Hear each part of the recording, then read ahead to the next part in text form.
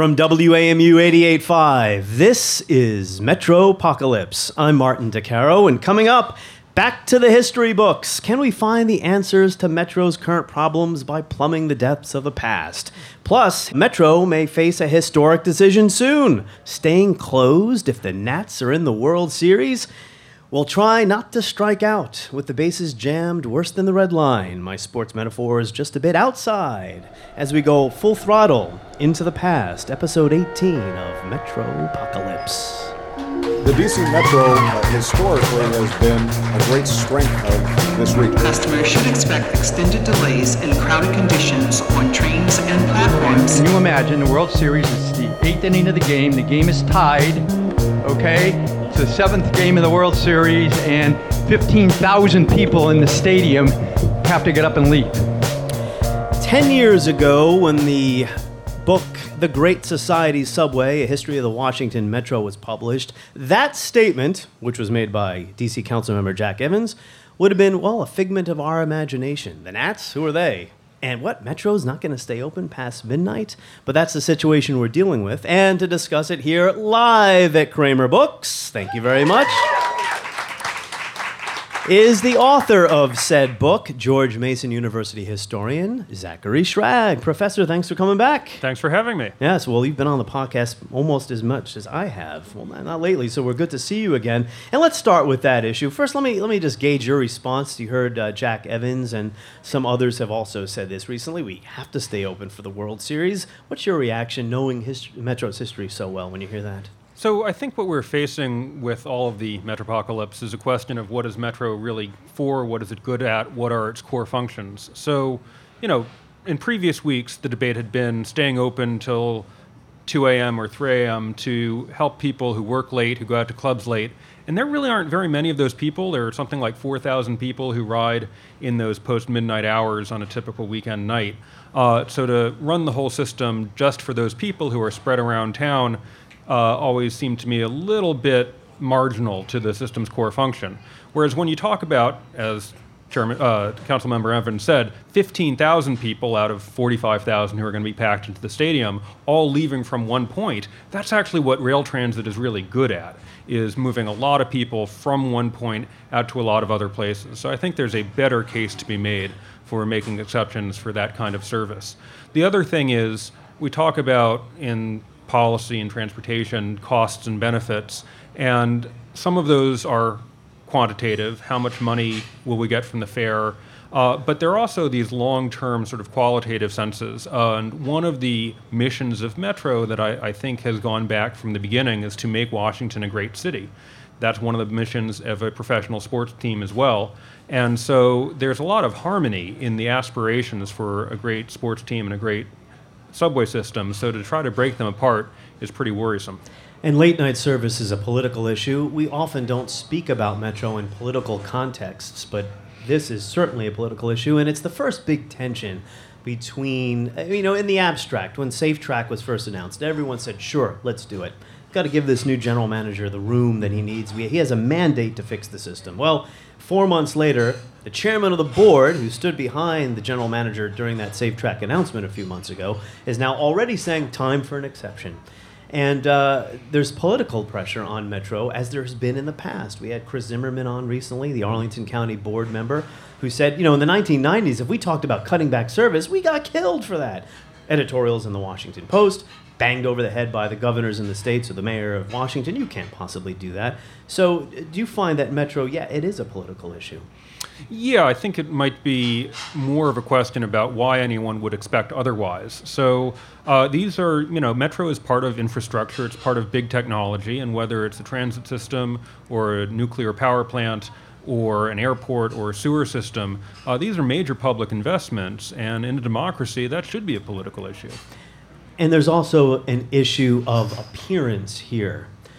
I mean, who knows? Well, first of all, should we be taking it for granted that the Nats are going to be in the World Series? I mean, come on, right?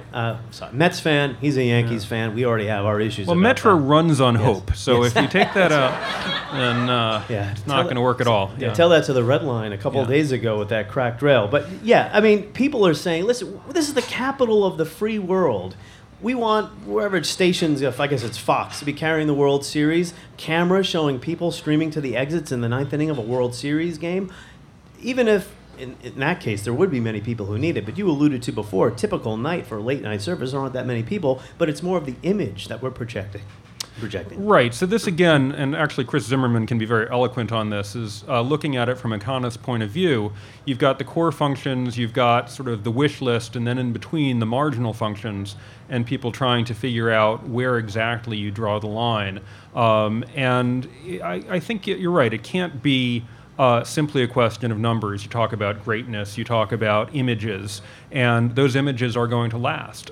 This goes back, well before Metro, Pennsylvania Avenue, designed for the inaugural parade that happens once every 4 years. And yet that has been one of the goals of the planning in Washington, is to have the city look good, on those days. So to the extent that we'll have World Series, I hope we do, then Metro should be, I hope, part of that vision. We're going to see how this plays out. As mentioned, this is the first big dispute between the general manager and his board. It's the board that can overrule him here. There's a moratorium in place, but it's the general manager has up to a year moratorium. The moratorium expires next spring when SafeTrack ends. But in the meantime, if the board wishes to make an exception for a World Series game, that can happen. And then I kind of got a kick out of it. Here's everyone saying just weeks ago that we need to fix the system, and now we have this conflict between maintenance and service, and already people are saying, well, we need to go back to service. Maybe it's only one night, but others who want extra service, whether you're a marathon or whatever it might be, are going to go knocking on Metro's door and say, hey, well, you stayed open for the Nationals. Why don't you stay open for me? So I want to talk a little bit now, Professor Schrag, Zachary Schrag of George Mason University, how you wound up here. Not just tonight, meaning, you got here on the train. Yeah. Did you take the Red Line? I did, okay. With lots of other people in my car. Lots and lots of other people. Yeah. Oh, those are all those folks sitting in front of us right now? Yeah. General, how you got in this podcast and how you became kind of the media's go-to person for Metro context. Your specialty is not transit history, right? You've urban studies. You have a wide array of subjects that you teach about, correct? Yeah, so I was interested in urban history and interested in transportation, realized that it's really a mix of urban history and history of technology, so I drew on both of those literatures. But I did grow up in D.C. I think I took my first Metro ride in 1977 to the Circus, if I recall, at Stadium Armory. And coming from New York, it really did seem like a joke. I mean, New York, every corner... you've got your choice of a few different subway lines to get on. Down here, there was this little stub of a blue line that had just opened up. And, then all of this happened. So to see Metro grow in the 70s and 80s, to see all these buildings crop up around it, for myself to be able to get places, including this bookstore in high school, without a car, that was all very exciting. And I think the book reflects the excitement of Metro, which might be a little jarring to the newcomers who wonder where that tone came from. Yeah, and in March, we all know what happened in March, correct? March 16th. The shutdown, 24-day, all-day shutdown for electrical inspections. But I think it was at that moment where all of us in the news media said, we really have to start taking a close look at how we got here. And voila, we have a guy who wrote a history book about Metro. I don't know if your phone is still ringing off the hook, but have you found that your insights and your research have given you, a valuable position to look at this long, steep decline? I hope they provide some insight. Certainly, I did not write in 2006, beware, yes, 10 years from now this will happen. Sequel, Historians we struggle enough to predict the past. You do not want us trying to predict the future. I will say that in terms of, there are elements that can help. One is the finances. So part of what's going on with Metro now are questions of management, where it does seem that no matter what money gets spent, it's the inspections are not being done properly, or there's labor trouble. But part of it, a big part of it is simply the lack of funds, so that maintenance has been deferred for want of money, or items delayed. And one of the lessons from the book is that there was never a really good time for metro finances, except possibly the early part of 1972. And the battles went back to the 60s, even before the system. That's right. And so in that sense, the fact that, you've got people saying there are these $1 billion of costs that are needed now, that will be needed in the future, we don't know where the money is coming from, we do need to sort of think of Metro as a system that has lurched from financial crisis to financial crisis, even before the ground was broken. And so, one of the crises came in the late 1970s when the costs were going up rapidly with inflation, where DC had canceled its planned highways and transferred the funds, and even those weren't going to be enough.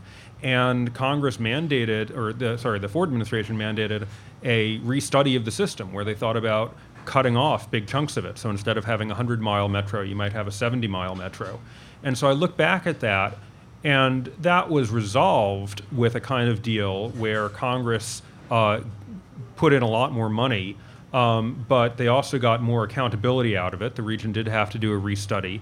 And they also got in legislation the promise of a stable and reliable revenue system source for Metro, which was done with kind of winks and nods, and we still don't really have. We're still talking about that issue today. So in that sense, I've been thinking about the crisis of the late 70s and how it might give us some hints of what a New Deal might look like for Metro with more help, but also more accountability. And the issue of funding, though, is tied to the kind of system we have. If you want to have a certain smaller system that's, say, 9 to 5 workers coming in from the suburbs, the funding demands will be much different. And I think we started off the podcast talking about the demands of, late night service for baseball games, what have you. But there's the bigger picture of what this is really supposed to be. And do you think we have like a hybrid now, commuter rail from the suburbs and an urban subway? And how does that work? Yeah, so Metro, the very first plans for rail transit in Washington in the post-war era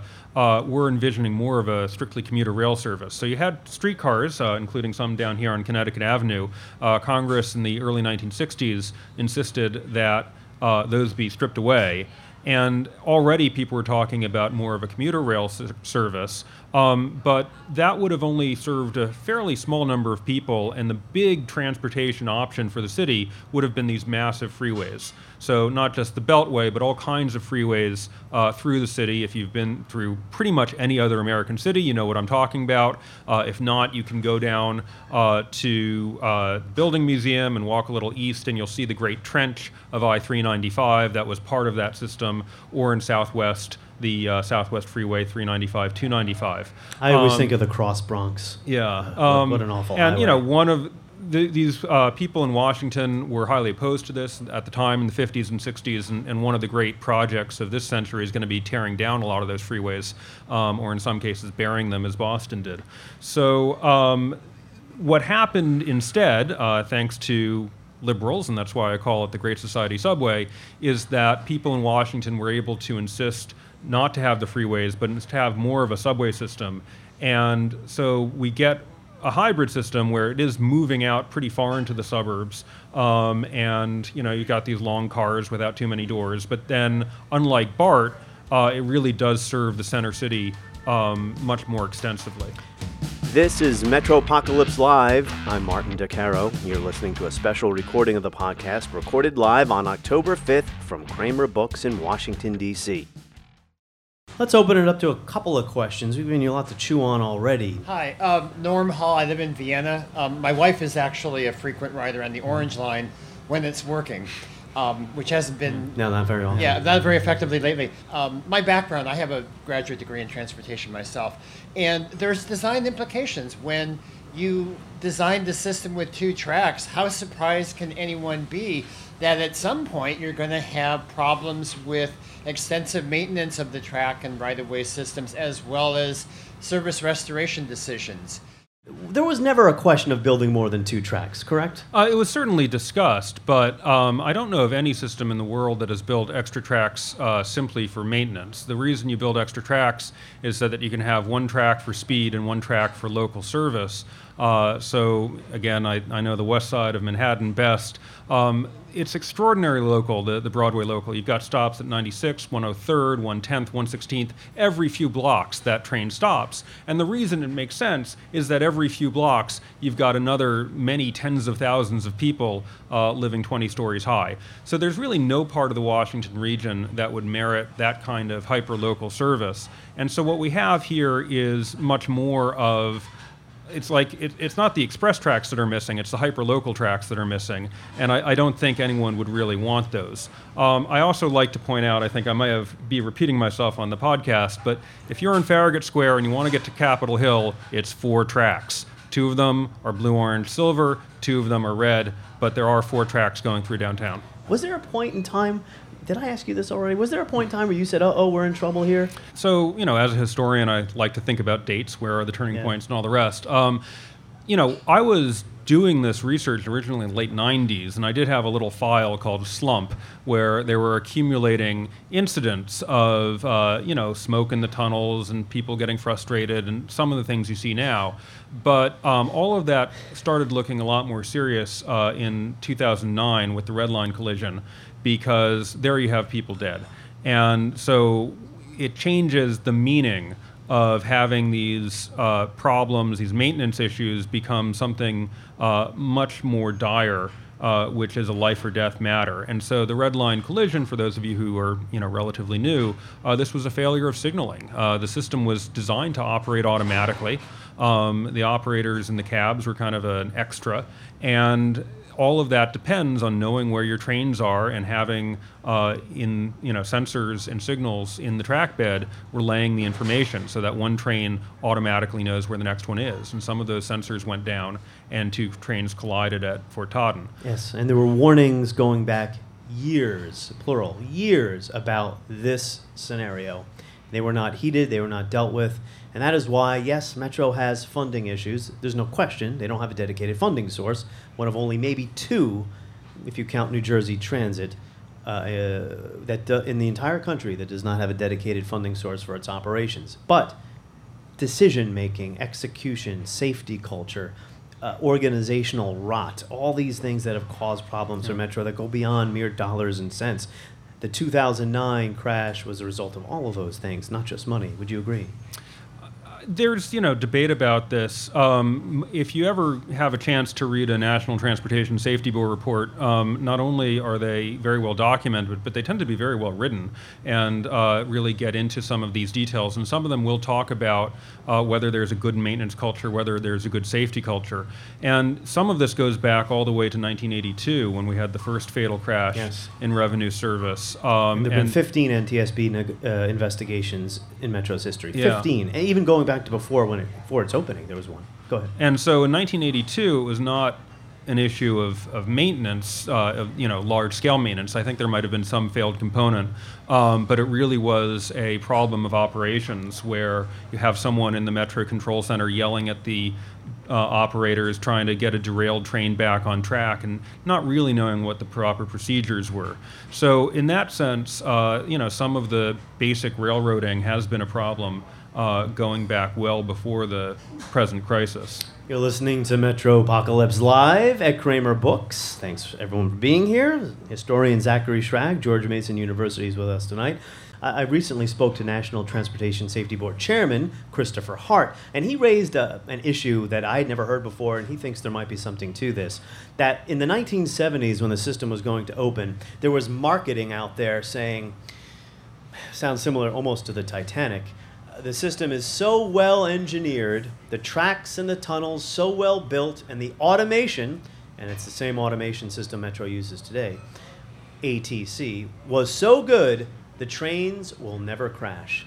And Hart believes that, I guess there needs to be more research before he can prove this, that mentality undermined any foundation for a safety culture, that if you have this idea that the thing's built so well and the automation's so good it's never going to crash, then why do we need to pay attention to certain things?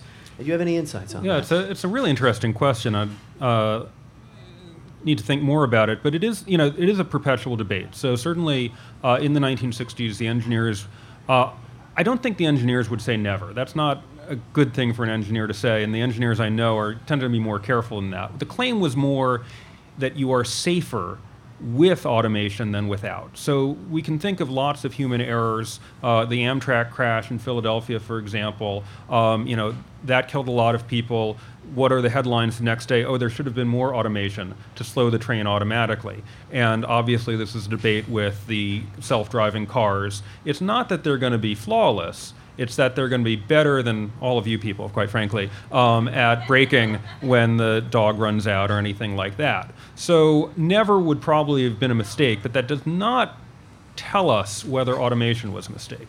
So 1986, Metro was only 10 years old, and already there were folks, very smart people, did I just sound like a presidential nominee? Very smart people, who were warning about today.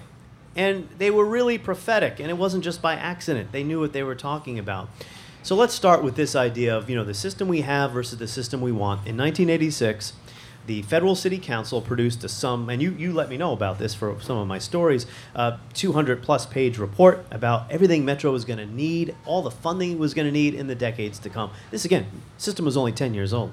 Ralph Stanley, who is head of the Urban Mass Transportation Authority or Administration, which is now the FTA, testified before Congress on a day in 1986. He said, the federal government's going to pay for this. You, the jurisdictions, are going to have to pay for the construction, is what Mr. Stanley said. We'll build it. But when it comes to operating and maintaining it for decades to come, the jurisdictions are going to have to come up with the money to do that. And we know from history that they haven't. How important is that confluence of things in 1986 to you? So the system was young, but what financial people are good at is projecting costs ahead. And this is why your financial advisor is yelling at you now that you're not saving enough for retirement, right? Or that your car has 150,000 miles, you might start saving up. And this is something that Americans tend to be really good at ignoring. I thought one of the better stories on Metro to come out of the Washington Post in recent weeks didn't mention Metro. It was about all of these condominiums around town that have deferred their maintenance in order to keep their condo fees low, and now the roofs are caving in and the driveways are cracked and the swimming pools are broken. And they're in a death spiral too, because if they don't maintain, then no one wants to move there. If they raise the condo fees to be able to do the repairs, then no one wants to move there either. So I think this is not something that is unique to transit. I think that American culture, and probably other cultures as well, are not terribly good at really amortizing those costs and planning for the future. Somewhere out there's an alternative universe where Metro is well funded, but in that alternative universe, I have had glimpses of it. In that alternative universe, what happens is there's a surplus from the fare box. And so Metro is constantly taking in money every time you swipe your fare card instead of losing 20% or 25% every time you swipe your fare card. And that is either going into a fund that will make the repairs and do the rehabilitation, or it is paying off interest on bonds that you've already used to do the repairs. For that to happen, a lot of other things would probably have to happen. You'd have to have automobile prices more in response to the true cost of driving an automobile, or whether it's parking and gas and all the rest. Maybe you'd have land use restrictions, all the stuff they do in Scandinavia. But that was sort of the vague vision that was coming out of the 60s and 70s, is Metro would run a surplus, and of course that has never happened. We talked about 1986 and some of these prophetic reports, and here we are still talking about a dedicated funding source. And there is talk now of a regional sales tax. Maryland, Virginia, and D.C., maybe a penny on the dollar. D.C.'s chief financial officer says that'll raise $500 million a year. You can pay for all your operating and capital needs. And when we discussed this, when we did a podcast some months ago, I said, I don't know what the chances are of that passing because of an anti-tax mentality in our country. And you challenged me about that. I don't think you agreed. What do you think is preventing a regional sales tax from being passed for Metro? Well, this is one of the areas where the multi-state nature of Metro has been a problem in the past. I tend to think that that is exaggerated. There's a great book on the Los Angeles Metro called Railtown by Ethan Elkind, and that's all one state, but I don't know how many little cities there are in Los Angeles County.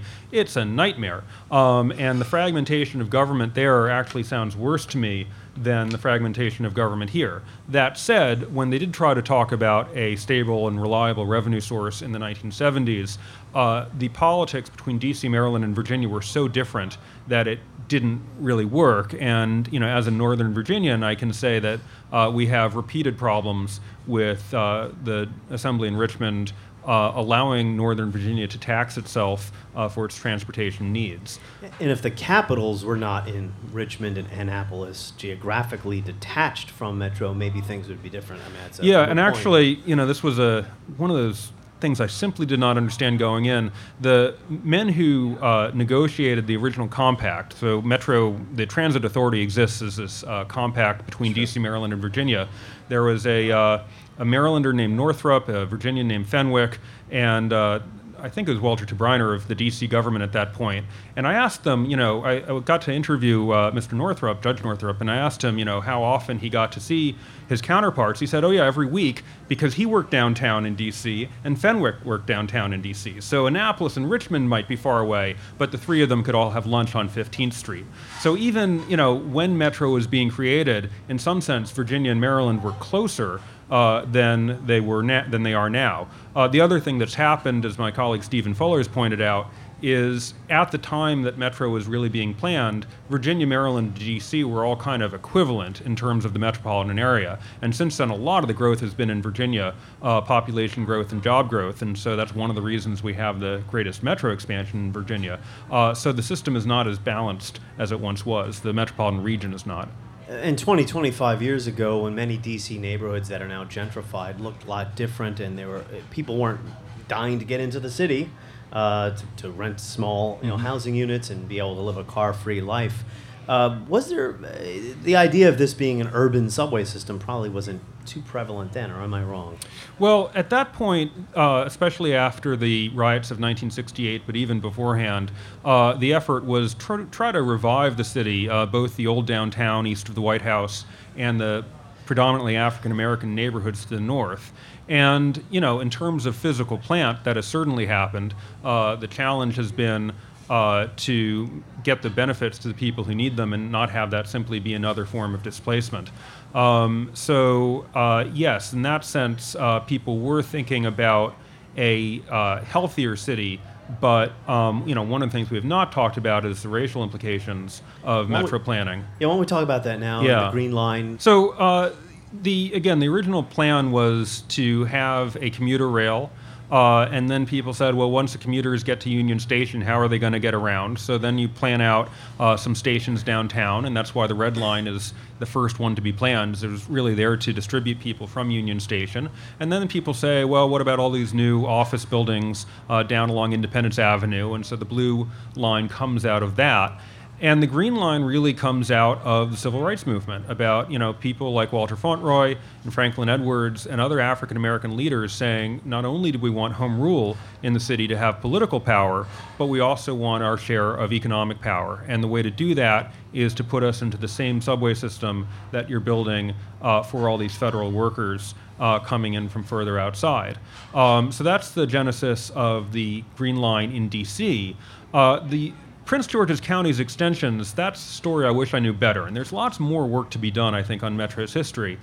Prince George's was never as enthusiastic about Metro as other jurisdictions. When the bonds go to referenda in 1968, it has the lowest passage rate. You have, I believe, I haven't nailed this down completely, but I think it's pretty credible that the University of Maryland rejected a station on campus.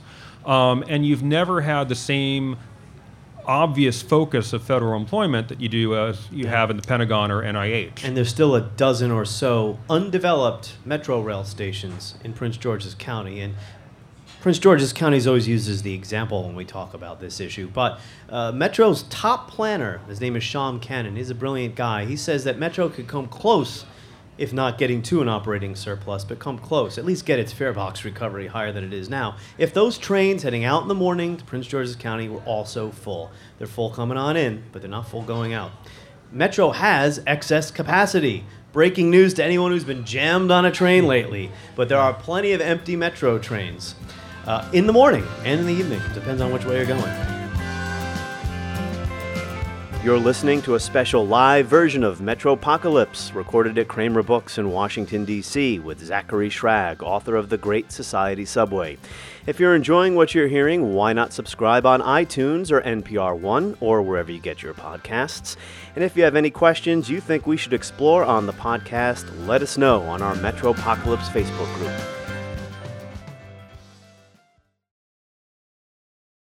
This is Metropocalypse Live. I'm Martin DeCaro. You're listening to a special recording of the podcast recorded live on October 5th from Kramer Books in Washington, D.C. Let's get back to the conversation. Good evening. My name is Alex Van Os. I've been writing Metro since it was a scratch in the dirt. So I was sad today to read in the Washington Post that there's friction between inspectors and the D.C. Metro workers. I consider it a matter of family honor. I want this system to be the best in the nation. How do you think these two groups can come together and work more I'm efficiently? upset that you read that in the Post instead of at WAMU.org. I have no professional jealousy whatsoever. No, the Post does a great job covering Metro.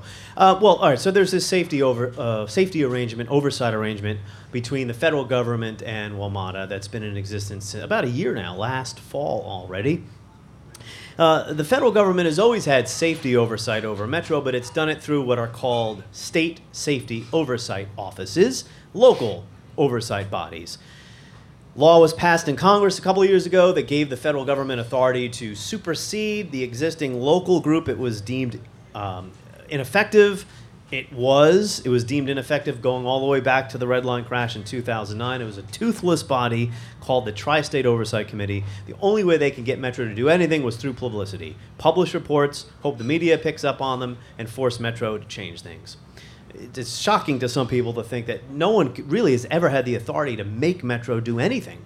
They can set their own standards for just about anything safety-wise and change them as they go along.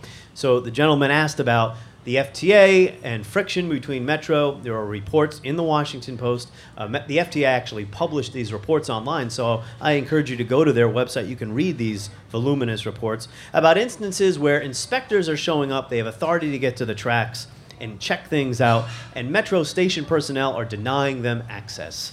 I think part of this is just the regular tension you're going to have between an agency and the oversight body.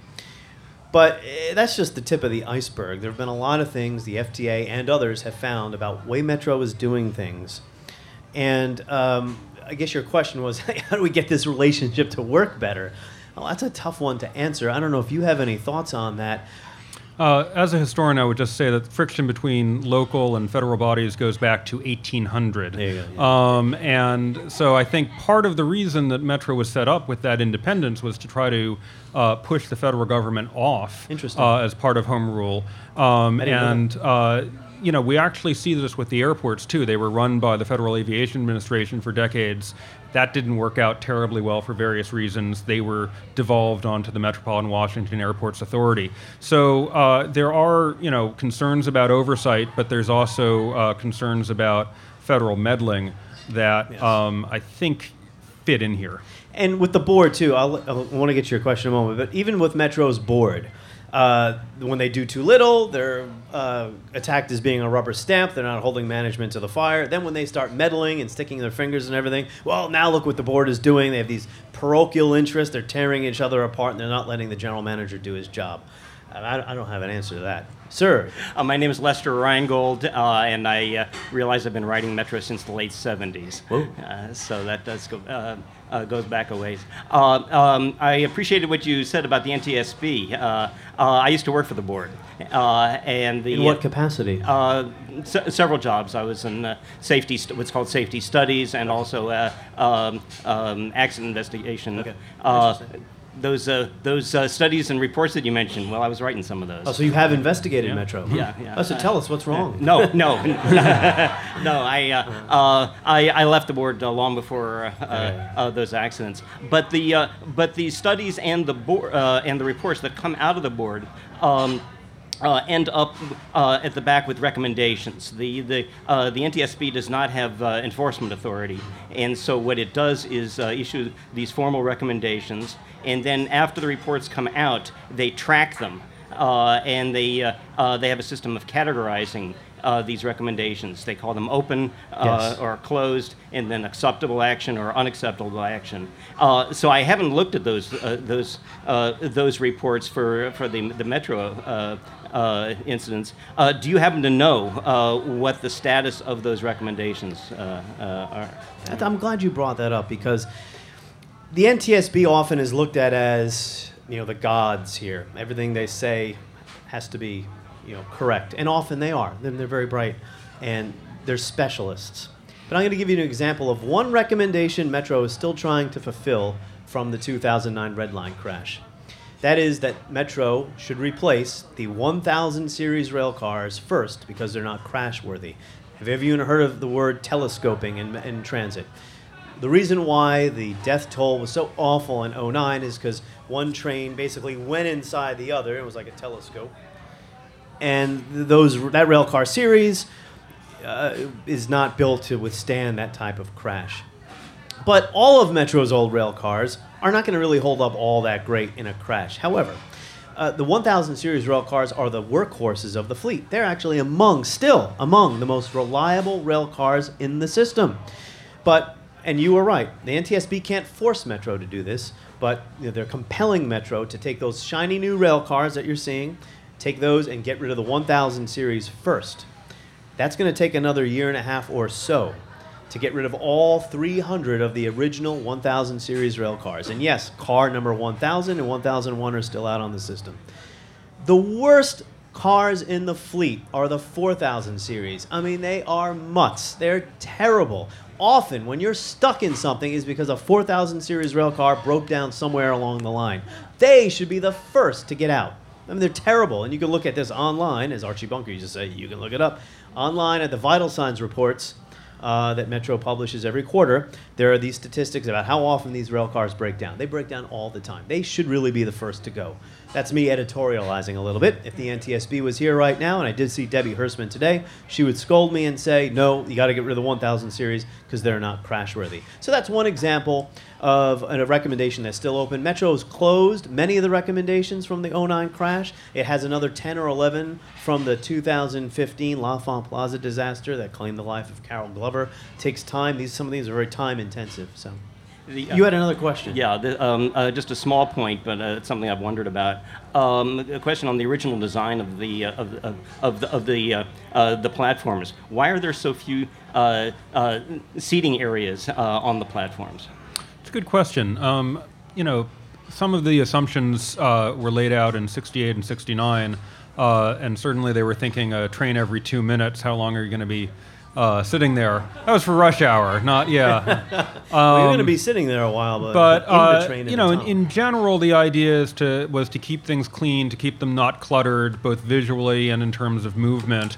And so to have a bench in the middle of the platform would obstruct people. I think when I got off DuPont Circle, there was some fan and everyone was tripping over it. So yeah, there was a fan there. So you could kind of see why you wouldn't want that. And then again, you probably know that the platforms are offset from the vault to discourage graffiti. And I've had people from Montreal, which is, when I was up there, the system was actually clean, but you can see where the graffiti had been scrubbed off. Montreal is a big graffiti culture and murals and all the rest. They were astounded at how clean Metro was, at least of graffiti, if not of other problems. So, in general, you have this very open, minimalist design, and that's just been sort of under attack for 40 years now, as people at Greater Washington keep saying, but I've got this great idea for more clutter that we could add. Yes. Another thing I learned recently, because it was in the context of late night service, Metro only started doing this, well, it's already 15, 16 years. I think 2000 or 1999, they extended the system to 1 a.m. You know that Metro was running 4-car trains then? Can you believe a 4-car train today showing up at, I don't know, Gallery Place at 7:30 in the morning? Yeah. You know, go ahead, sir. Your name and how long you been riding Metro? My name is Phil, and I've been riding Metro since the fare was 40 cents. And the question is, you were talking before about the funding, that the federal and the local. Would you say there was a component of pride, braggadocio, whatever, about our big new shiny Metro system compared to the old dungy system in New York, that we don't have to invest in maintenance, that it's beautiful, it's big, and it will stay this way forever? You know, I know that if I were writing the book today, I would be more attentive to questions of what assumptions were made about maintenance and rehabilitation. But even, I took pretty good notes, and I don't think people were terribly well attuned. So, engineers can only look so far into the future. Henry Petrosky has written well about this, that you have 30-year bonds, you have, some plans for expansion. Famously, Eero Saarinen left blueprints for the Dulles terminal to be expanded, and when they wanted to expand it, they said, that's as good as anything else. Let's dust off the old blueprints and work with them. But at some point, the engineers just have to say a future generation is going to work with that. And my sense is that when they were doing these plans in 1968, 1969, they did not have some master plan about how it should be rehabbed 40 years down the road. I really think I would have noticed that, and don't think I came across it. You're listening to Metropocalypse Live at Kramer Books with George Mason University historian Zachary Schrack taking questions. Hello, my name is Kendra Northington. I've lived in the area since 2011. I work at Georgetown University, which, as we all know, does not have a Metro stop. So I have moved 4 times. I've lived in Alexandria, Fairfax, Petworth, and now Mount Pleasant. So I'm curious a little bit. I've heard different things as to why Georgetown did not want a Metro stop. So curious a little bit about that history, as well as where do you think it might go in the future. I've heard of gondolas. I've heard of other things that might happen, but curious as to what you think might actually happen. Yeah. So there were protests against Metro in every residential neighborhood where it was planned. There were people in Georgetown who were opposed. There were people in Arlington. There were people in Bethesda. The one station that was actually canceled because of resident protest was the Oklahoma Avenue station near the RFK Stadium. So a predominantly working-class black neighborhood was actually able to get a station killed, not Georgetown. The problem with Georgetown is it's actually pretty spread out. So you put a station at, say, Wisconsin and M, and that's still something of a schlep to Georgetown University, for example. And on top of that, you've got a lot of water, you've got a lot of historic buildings, and it's much simpler to do a straight crossing from Foggy Bottom to Roslyn. If you notice, those 2 stations are already pretty deep because Metro is getting ready to dive under the water. Georgetown's a lot closer to the water, so it would have been an extremely deep station. So it's actually kind of a terrible place to think about a Metro station. The simple answer has always been take the parking off of M Street, and then you can have 2 transit lanes, and whether they're streetcar or bus, it's just waiting. The space is there, and then you have a much more linear system rather than just one stop that is far from a lot of destinations. So there are, I think, still plans on the books to extend the streetcar out, but there are a lot of things you could do if you just got those that parking off of M Street. Yeah, D.C., the District Department of Transportation, studying the western extension of the streetcar line from Union Station now, or the Hopscotch Bridge, to Georgetown, many years and many hundreds of millions of dollars from now, and hopefully they'll execute that better than they did the first 2 miles. Come right up, your name, how long have you been riding Metro? Hello, my name is Ben Panko. I've been riding daily for about a year and a half, but I have many fond memories riding when I was a kid on weekend trips to Smithsonian. Year and a half. Oh, I'm sorry to hear that. Yeah. It's been a rough year and a half. Yes, I came in and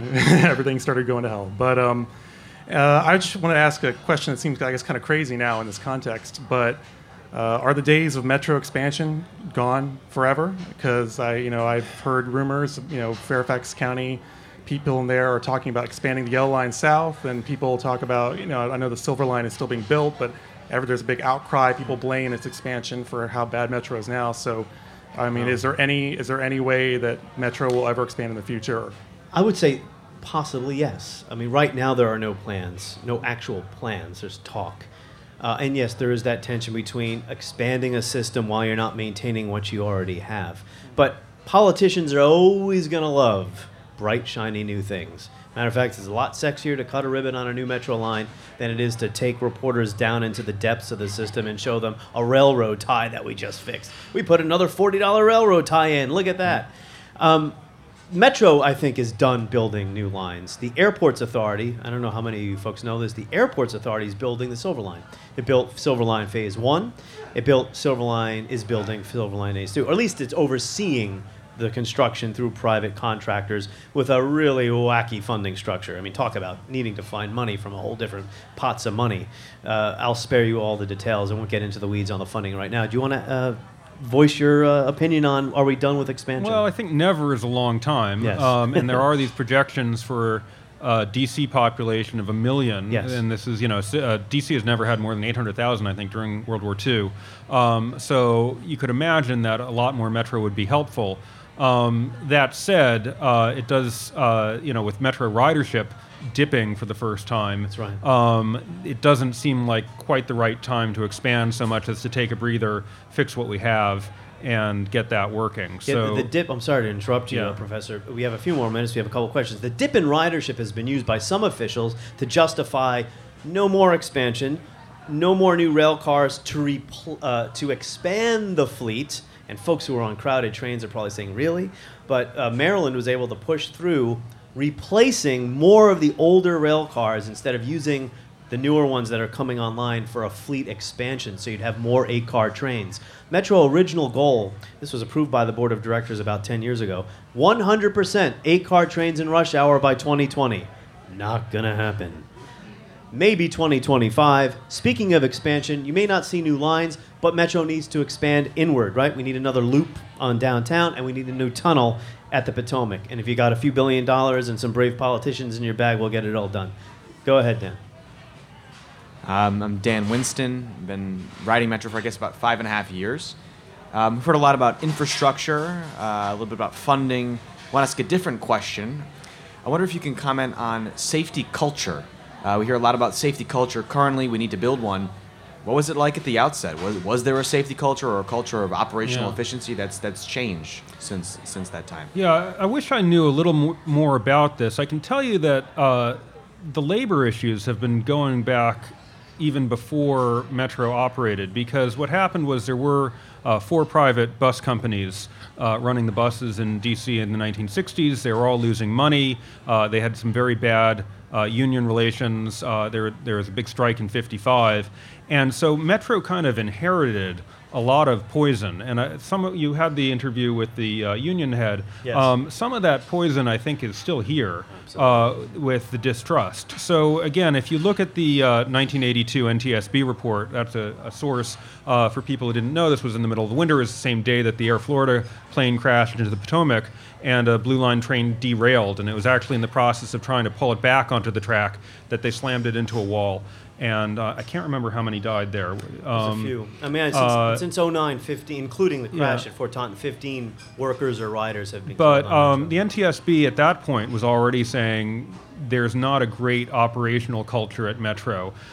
So into the 80s, you had a better maintenance culture. And actually, the 86 report, that's one thing that says Metro has much better maintenance than a lot of other systems. But there were concerns about sort of basic railroading already in 1982, and that's just 6 years after the system opened. And I know on good authority that there have been cases in the last year where a Metro train operator has gotten into his train, relieving somebody else to start his shift, and has driven the train the wrong way down the tracks. Now, there are systems in place to stop the train from going very far. The NTSB has said no, there wasn't a safety culture. After the 09 crash, they dug into everything, went through all of Metro's records. There was no safety culture in existence. Metro's board didn't even have a safety committee. Now the board does. You go right ahead. Hi, I'm Tegan. I'm Arlingtonian. I've given up on Metro the last year, but before that, I rode for the last 3 years. My question is, why during the Safe Track have they not seemed to push people onto buses? Buses in DC are just confusing. Like, if you don't know that line 41 goes where you need to go, you're kind of SOL, and it just doesn't seem like a cohesive system that it should be. Yeah, This is a question that really goes back decades, is that the bus system has always been confusing. Part of it is in the original time they were taking these 4 different bus companies. They had the same personnel, the same routes. They were just spray painting Metrobus on it. But in terms of the late night service, there's another question. Why not run buses? You're not spinning up this massive machine just to transport a few thousand people. Metro did unveil, at least online, their bus proposal that would be in lieu of rail. You can check it out at Metro's website. We have time for one more question, and then I actually have one more short question, Sarah, for the professor. Okay. Go right ahead. I'm Nick Ford. I was tweeting earlier today, and actually this bus service question leads right into what I was going to ask about. Where's late night bus service? It's, when I was in Barcelona, when I studied abroad, they have a wonderful late night bus service. Why can't we have bus replace rail after midnight? It seems cheaper, easier, and addresses the capacity. Well, Metro, as I mentioned, they did unveil this proposal today. You could probably check it out online. I didn't have time today to take a little close look at it, whether it's workable. There are buses already that run late at night, and they do stay open later than the trains. A friend of mine recently left the Nationals game, and the Metro was closed. So he said, I'll just take the bus home. And it took him 2 hours to get home. Do you have any other thoughts to add before I will ask say the for the final newcomers, the Smart Trip integration is something, right? You just wave your wallet onto Metro, wave it onto a bus, whether it's an ART bus or a Metro bus, it all works. So that was a step forward. The old system of paper transfers are more confusing than I can possibly explain. But it is tricky because in New York, it's one thing where you've got these very long avenues. This is the Fifth Avenue bus. That's all you need to know about it. If you want to have efficient buses running on our arterials, the routes may be complicated, and I'm just not sure what cities would be the best models. But I do feel that buses have been left out of this discussion. I agree, and it's a political issue too. Buses, Metro does not own the roads. Who's going to champion bus service in the district? Who's going to champion bus service in the suburbs to say we're going to set aside road space for a vehicle that carries 65, 75, 85 people versus 85 cars carrying one person each? That's a political issue. So before we give you a hearty applause to thank you for coming, Professor Zachary Schrag, I have one more question for you to wrap up our 18th episode. I've gotten the sense from hanging out with you a good amount, and I'm a history nerd myself, that you have some personal attachment to Metro Rail, not just as a historian who's researched it, but I think you believe in urban places and you want to see this system succeed. How has this been for you, watching this really ugly chapter unfold? Well, obviously, it's been pretty grim. I think for anyone who's involved in Metro in any capacity, except maybe there's some economists who are cackling, I told you this would happen, right? Yes. No, this is a city that I love, the metropolitan region that I love, and I'd much rather be here than in a much more auto-dependent place like Houston or Phoenix. I find those places truly bewildering and disturbing. We see this nationwide, that a lot of places are looking to rail transit as a way to shape the city. But none of those great dreams that you can have of a thriving center city, of people being able to walk places, to be able to bike places, of not having your city swallowed up by structured parking and freeways, none of that can happen if the trains do not run safely and reliably. So we are being sort of stripped back to basics here, and I hope we can pull out of it. All right, everybody. Zachary Schrag, Professor of History, George Mason University. His book, The Great Society Subway, a great resource for understanding how Metro evolved from the drawing board to its expansion to a 100-plus mile system to what we have now. You should check it out. And thanks so much to Sarah Boleen and the folks at Kramer Books for hosting us tonight. And thanks to our audience. You all braved the red line to hang out with us. All the music you hear on Metropocalypse comes from WAMU's Capital Soundtrack Project. This episode featuring tracks by The Internal Frontier, the Harry Bells, and John Miller. Until next time, I'm Martin DeCaro. Thank you.